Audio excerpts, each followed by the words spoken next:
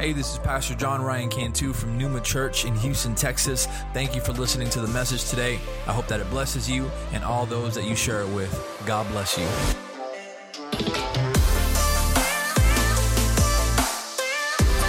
How we doing this morning, church? Amen. Man, I'm still messed up from that worship, man. That song gets me, man, because I picture my little girls' faces, you know, and everything that they're going to go through, but the promises of God that will withstand any storm, any attack from the enemy. And I just can't help but rejoice and just be glad for God, man, because He's got my family, He's got their future kids and our future kids and generations. I'm not worried, you know, because we have godly men and women in the house of God raising their children right. There's no need to be worried. Amen. Amen. Glory to God. You know, I know there was a lot of announcements this morning. You probably already forgot all of them.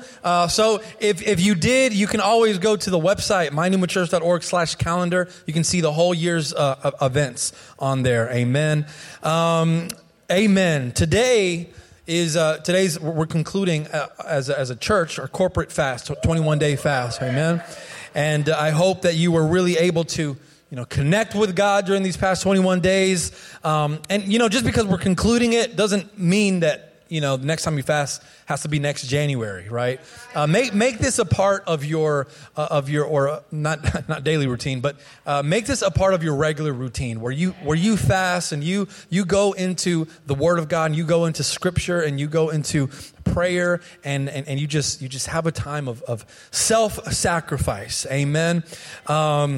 You know, at the end of every fast, some of you, if you've been here for a while, you know how we end it. We end it with what's called our first fruits offering, and you know, and that's why we're saving the offering for the end. We didn't pick up the offering right now. Now maybe you're thinking, you know, Pastor, I needed like a month's notice, you know, to save, right? And I want to say this: there's always an opportunity to give, right? Always. When God blesses you, man, bless others, bless the church, bless the kingdom of God.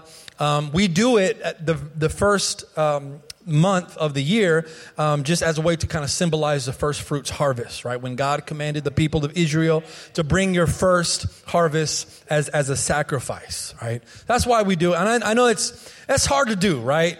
It's hard to do. It's hard to give sometimes because giving requires faith and it requires sacrifice. And the sacrifice part is the one that makes it really, really difficult. And you know, when you don't have as much, it makes it even harder.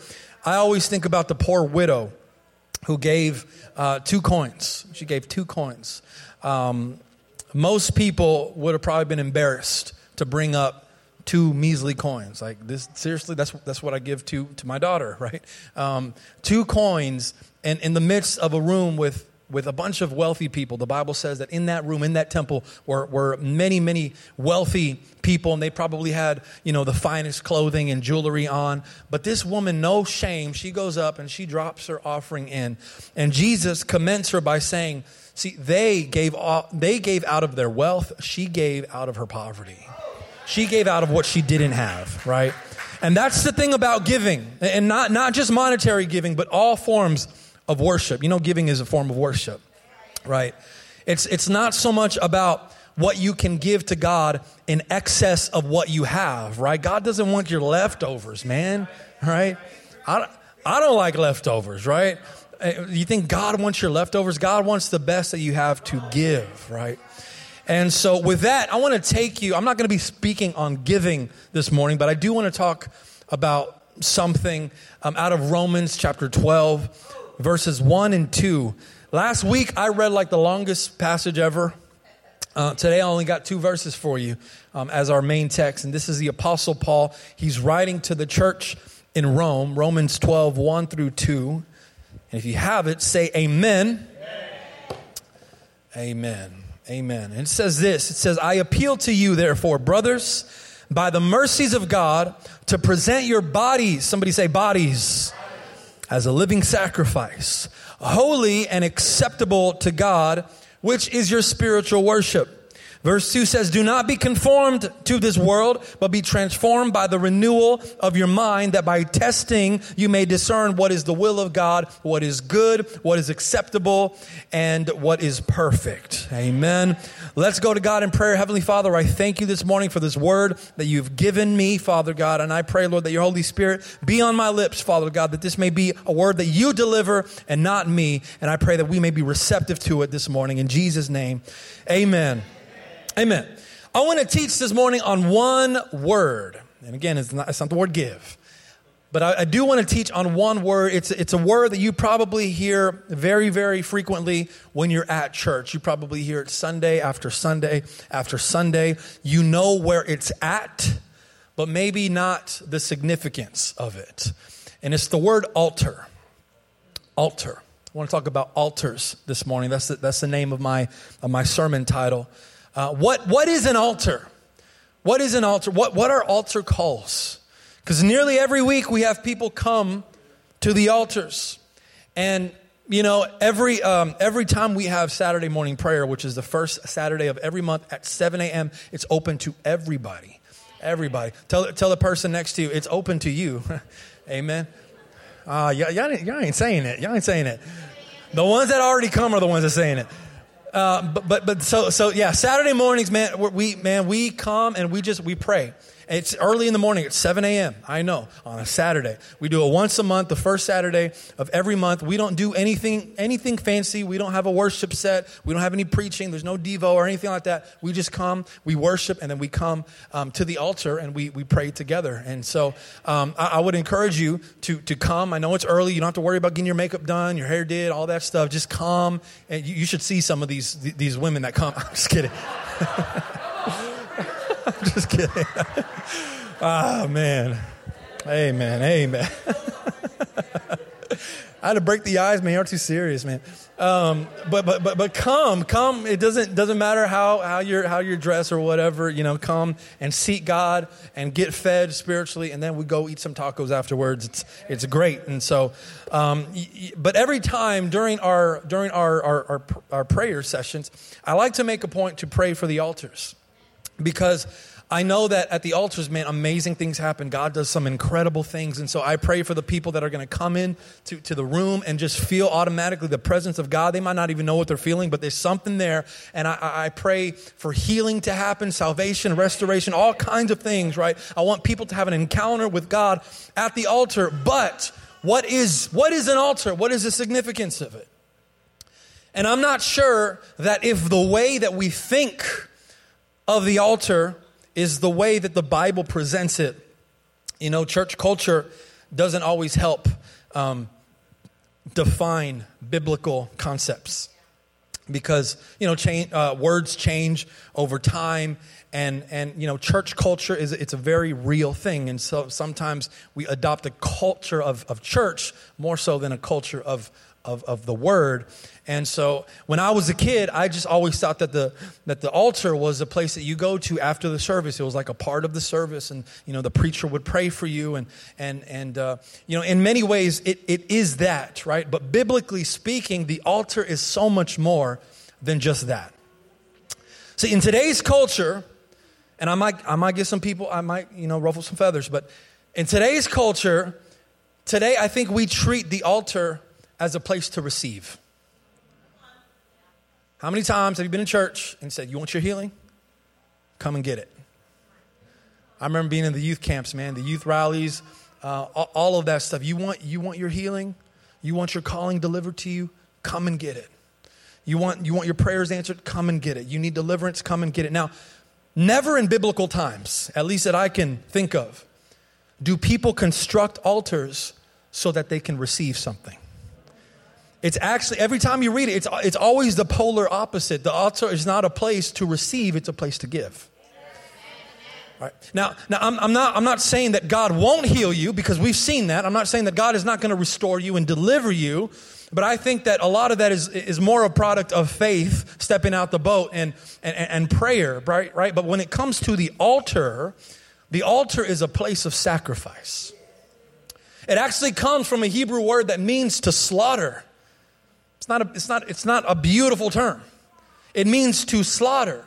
In biblical times, the best of what people had to give, that was a sacrifice that they made at the altar. And so the very first altar, the very first time we see the word altar is in Genesis 8 or Genesis 7. It's when Noah is coming out of the ark after the flood, and he builds an altar to bring an animal sacrifice to God. And God told Noah to fill the ark with animals both clean and unclean, right? Clean and unclean. And so when Noah gets out of the ark, he has some options. Do I give God the unclean, or do I give God the clean? The unclean, I ain't going to do anything with it, right? It's filthy. It's unclean. The clean, I could do some with it. But Noah gave God the best of what he had available. He gave him the clean animals. And then even before Noah, the concept of altar was seen with Cain and Abel. Genesis chapter 4. If you're not familiar with the story of Cain and Abel, I would encourage you to read it. But Cain, he brings an offering to God. But Abel, the Bible emphasizes his offering because Abel gave from his first fruits of his flock. He gave the best, the fattest portions. He gave that to God. It wasn't that Cain's type of offering was inferior. It just wasn't the best of what Cain had to give. Abel, he had the best. He gave God the best of what he had to give. So an altar is a place to present something to God. That's what an altar is. It was usually built on a platform. It was a flat surface so that the worshiper could lay down his offering and present it to God. That is an offering. That's an altar. So the next time, you come to the altar, ask yourself, what am I bringing? What am I bringing? I've always tried to avoid making people come to the altars. Because sometimes as a pastor, I'm a pastor. I want to see the altars filled, man. I want to see people hungry for God and right here, just ready to get more of God, right? But I try to avoid, saying, guys, just get over here, right? Like, kind of like, like if you're a parent and you want to have like a nice dinner with your family, you're like, we're going to sit down, we're going to like this, and we're going to turn off the TV, and we're going to talk, and you're going to share me your thoughts and your feelings, right? Tell Layla that, and Layla's like, she rolls her eyes, right? I'm like, I want you to tell me everything that happened today, right? So I try not to get aggressive with it, right? Because I try not to force people to come to the altar, because by making you come to the altar empty-handed, I am a part of the problem of defiling the altars. All right? When we come to the altars, we should ask, am I coming with a rendered heart? Am I giving God, am I ready to give God the best of what I have? Am I willing to give God my will? Am I willing to surrender something? Or have we become the generation of Malachi, the Malachi rebuked, who presented a sacrifice to God of animals that were blind and sick, and calling that a sacrifice and giving it to God? Malachi 1:10, I don't have the scripture up here, but it says, "Oh, that there were one among you who would shut the doors, that you might not kindle fire on my altar in vain. I have no pleasure in you, says the Lord of hosts, and I will not accept an offering from your hand." That hurts, man. When you start to think about the altar as not a place to receive, but a place to give, man, it makes you really analyze yourself. Because I can't tell you, just being honest, I can't tell you how many times what I've given to God, I wouldn't give to somebody that I respect. And that brought conviction, right? Because sometimes we give people more than what we give God. We'd rather please people than God, right? And so we fast, not us, but other churches, they fast so that the church people don't judge them. Yeah, I'm fasting. Yeah. We pray in public, but we rarely pray in private. Come on, right? Sometimes we give people more than what we give God. I don't think we're always giving God our best, man. I'm not always giving God my best. when I've run out of patience, when I've run out of joy, when peace is no longer filling my life, I'm not presenting myself as a living sacrifice. So I want you to think of the altar as what it is. It is a place to present. It's a place to sacrifice something unto God. Amen. Now, are you still with me? I'm teaching today, okay? Sometimes I preach, sometimes I teach, okay? Teaching is a little bit less, shouty. But physical altars in the way that they used to be in the Old Testament, they're no longer necessary. You don't build an altar at your house to bring an animal sacrifice to God. That is no longer necessary. The cross served at that final altar, where the perfect sacrifice was presented on that cross, laid down for the sins of humanity. It is complete. We can't one up Jesus. It is done. Jesus says it is finished. The perfect Lamb of God, submitted to God and pleasing God. But just because physical altars are no longer necessary, it doesn't mean that altars aren't necessary. Altars are still a very real thing. It's just these days they're not as much physical as they are spiritual. Now it's not just a place that you go to present your offering. Now it's a way of living. Paul says, present, offer your bodies as a what? As a living sacrifice. But he doesn't just stop there. He says, make it holy. Make it acceptable. Because you can give something, again, you can give God some blind animals. You can give God not your very best. You can give God actually your worst, and you call it an offering, right? He says, give God an offering that is holy and acceptable. It's got to be pleasing to God. It's got to be an Abel-like type of offering, not a Cain-like offering. He says, this is your spiritual worship. Now, in that verse that we read, Paul doesn't use the word altar, but the concept is implied because the altar is where you present. The altar is where you make the sacrifice. So Paul is saying, everywhere you go, think about where you go in a week. You go to the grocery store, you go to school to pick up your kids, you go to work. Everywhere you go, there should be an altar. There should be an altar there. Because the way you live should be offered to God. Well, Pastor, what does that include? It includes everything. It includes the way that you speak to people. It includes the way that you correct people. It includes the way that you accept correction, the way that you give, the way that you love, the way that you deal with stress, the way that you eat. Man, we can keep going. Whatever you allow to consume your mind. Paul says in Colossians 3:23, he says, whatever you do. Whatever. Someone say, whatever. Whatever. That means it doesn't matter what. Whatever you do, work heartily as for the Lord and not for men. So everywhere we go, there should be an altar. And on that altar should be the sacrifices of our daily lives. So when you wanted to react in anger,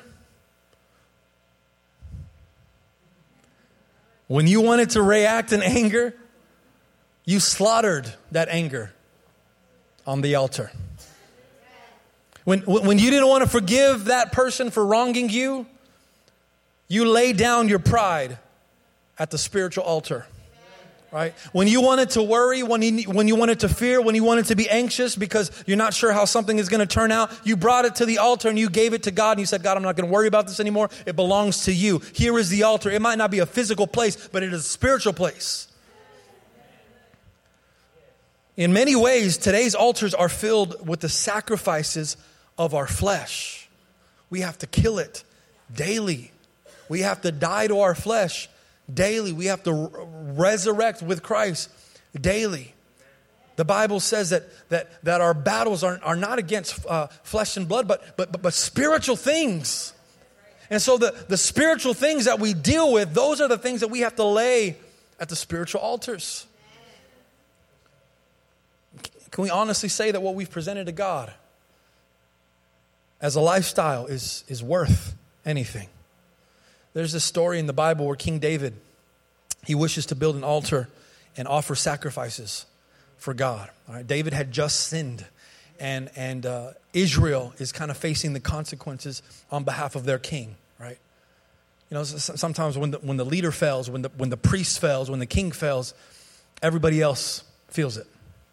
And so David he's feeling guilty and he's feeling repentant. And so he goes and he builds an altar. I want to read it. It's 2 Samuel 24:18. I believe I have it up here. 2 Samuel 24:18. It says, that day Gad came to David and said to him, go up and build an altar to the Lord on the threshing floor of Araunah the Jebusite. So David went up to do what the Lord had commanded him.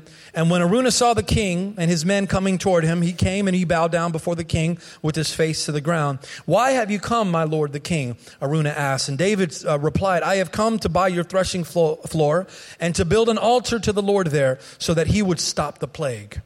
Verse 22, take it, my lord the king, and use it as you wish, Araunah said to David. Here are oxen for the burnt offering, and you can use the threshing boards and ox yokes for wood to build a fire on the altar. I will give it all to you. It's free. Very special price. Your majesty, and may the Lord accept your sacrifice. But look what King David says. 24 says, but the king replied to Araunah, no, I insist on buying it. For I will not present burnt offerings to the Lord my God that have cost me nothing.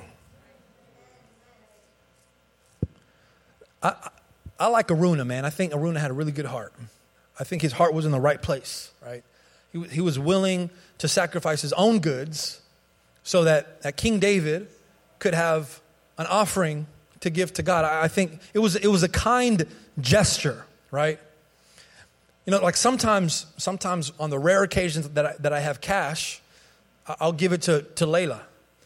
And I'll say, hey, go put this in the offering. You know, during your class, put it in the offering plate. I got to check with her teachers, make sure she's doing it. But, yeah, I tell her, hey, when offering comes, you know, you have an offering. You know, put this in there. But, you know, after reading this story again, I came to a realization that I don't know how much I'm actually teaching her about giving.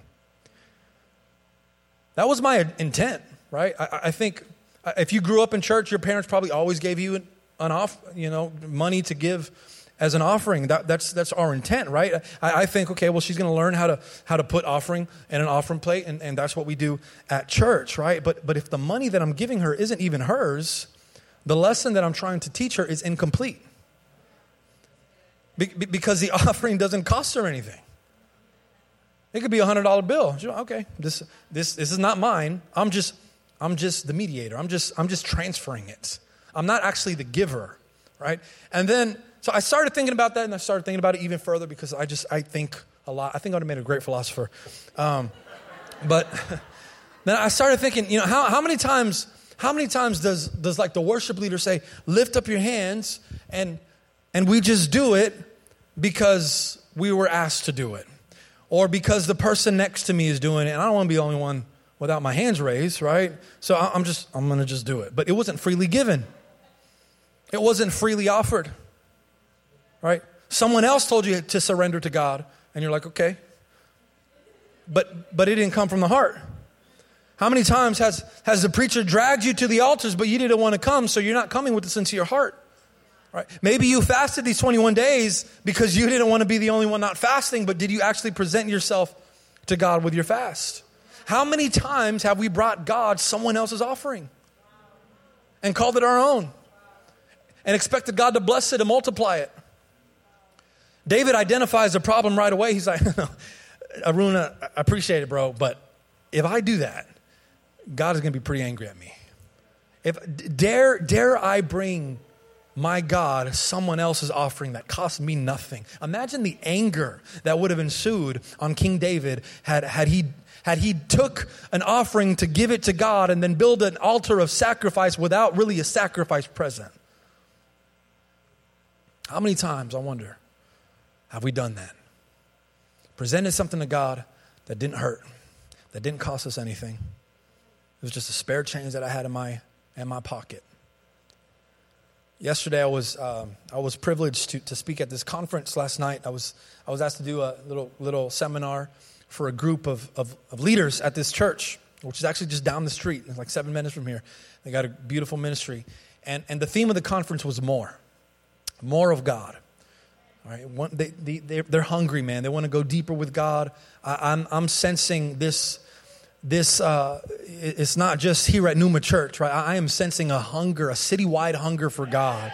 I'm sensing a revival stirring up in our nation where people just they want more of God. They want to go deeper with God, and because I think once you've really tasted the goodness of God, you want more of it, right? Once you've experienced the presence of God and He's broken you down, man, you want to do it again next week. You can't wait for Sunday to come. I love those Instagram posts where it says, Sunday's just 5 days away or just 7 days away, right? We just missed, and like only 7 days away, right? Because we're all with that anticipation. When you've experienced the goodness of God, the love of God, you just want more of it. We just want more of it. How many of us want more of God? Amen. You want more of God? Okay. Here's a punch. How many of us are actually willing to give God more of ourselves? We want more of God, but there is also a requirement of us giving more of ourselves. How many of us have prayed this prayer before? God, take me to the next level. Take me to the next level. Elevate my ministry. Elevate my marriage, elevate my gifting, take me to the next level. Take me to new glories. I'm ready for it. And God's like, all right, you ready for it? Okay, here's some stairs. Here's some stairs. What are you talking about? Stairs, God? Where's the elevator, I'm a millennial. I don't take the stairs. Come on. Excuse me, right? Everybody's ready to receive more. That's not hard to do. We're all ready to receive more. The Bible talks about these 10 lepers that they saw Jesus, and they had this terrible skin disease, leprosy, and they see Jesus from a distance, and they all at the same time shout to him, hey, Son of David, Master, have mercy on us. Heal us from this terrible, horrible disease. And the Bible says that Jesus healed them, all 10 of them. All 10 of them, but only one returned to thank Jesus and worship Him and fall at His feet in gratitude and in worship. And Jesus is like, didn't I heal 10 of y'all? Right? Well, I healed 10 of y'all. Why only one coming back to worship? Receiving is so popular. Giving is not.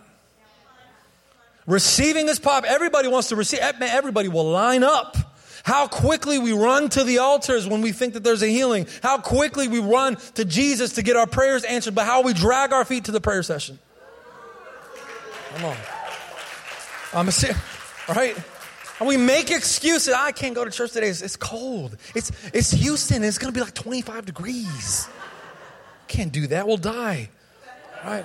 How we drag our feet, man, to give and to tithe. Man, we're so quick to receive and so slow to sacrifice. But we say we want more of God. If we can't learn the discipline, because it's a discipline. If we can't learn the discipline of being a living sacrifice, but we still expect the blessings of God, we've defiled the altars. Because the altar is a place of consecration. It's a place of holiness. It's a place where you devote things to God. You give them to God, but we've treated it as a place to receive blessings instead of giving the blessings we've received. Verse 2 says, do not be conformed to this world, but be transformed by the renewal of your mind, that by testing you may discern what is the will of God, what is good, what is acceptable, and what is perfect. So Paul is saying, if we are no longer conformed to the world, we've been transformed, we've been renewed, we've experienced Jesus in a new way, we should be able to know what is good and acceptable and pleasing, right? And if we know what is pleasing to God, we should offer it. God told Cain, simple. He said, if you just do better, you'll be fine. That's all you got to do. You just got to do better. You know what to do. Just do it. We all know what to do. We all know what pleases God, a sold out heart, a fully committed posture, Saying, God, take my will. I want to do things your way, not my way. That's what it takes. Sometimes we don't do it.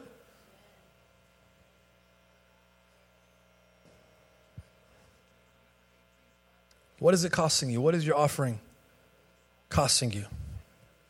I'm about to conclude. I'm going to have the worship team come up. But church, God is looking for a generation of worshipers.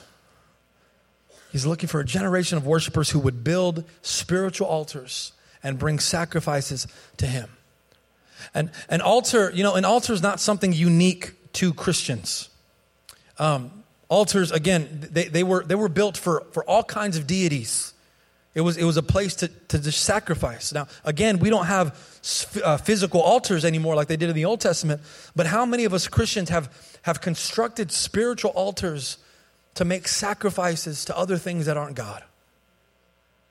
Right? We give our time, we give so much of our time, we sacrifice our time to other things, to our jobs and to our businesses and to our friends and to our family, and we sacrifice our money. We know how to invest our money, and maybe you buy Bitcoin and all that stuff, and you know how to manage your money really well, and we know how to make all types of sacrifices, but sometimes I wonder, have the sacrifices that we've made as a church just a day of the week? Is it just a couple of minutes in the morning or at night? Or is your entire life an altar? God desires a ladder. God desires your life as an altar. I'm not saying don't spend time with your friends and family and all that stuff. But in everything you do, honor God. Honor God. Honor God. Be sold out for God. Live as a living sacrifice to God. Now, I'm going to ask us to stand this morning, and what we're going to do altar a little bit different, just with all of this in mind. This morning, we're going to do an altar call with the intent of bringing God a sacrifice. Now, you know what is sacrificial to you. This is also the time we're also going to pick up our offering as well. If you are a member and you have first fruits that you would love to give, you can do it here. But maybe you don't have an offering to give. Maybe you say, I don't have much. That's okay. You don't have to have much to make a sacrifice. You don't have to be wealthy for your sacrifice to matter. Just like that poor woman. She just came with 2 coins. That's all she had. But it was her sacrifice. Maybe you don't have an offering at all to give this morning. Whatever you come up here with, God is looking for a sacrifice. And it could be a surrendered heart. It could be, God, I'm done doing things my way. I'm going to pursue your will. It could be your will. It could be God, I'm going to give you my hands. God, I'm going to give you my time. God, I'm going to give you my feet. I'm going to give you more of myself. I am preparing a spiritual altar, a spiritual sacrifice here in this moment. So that's what we're going to have done this morning. Can we have the offering place here?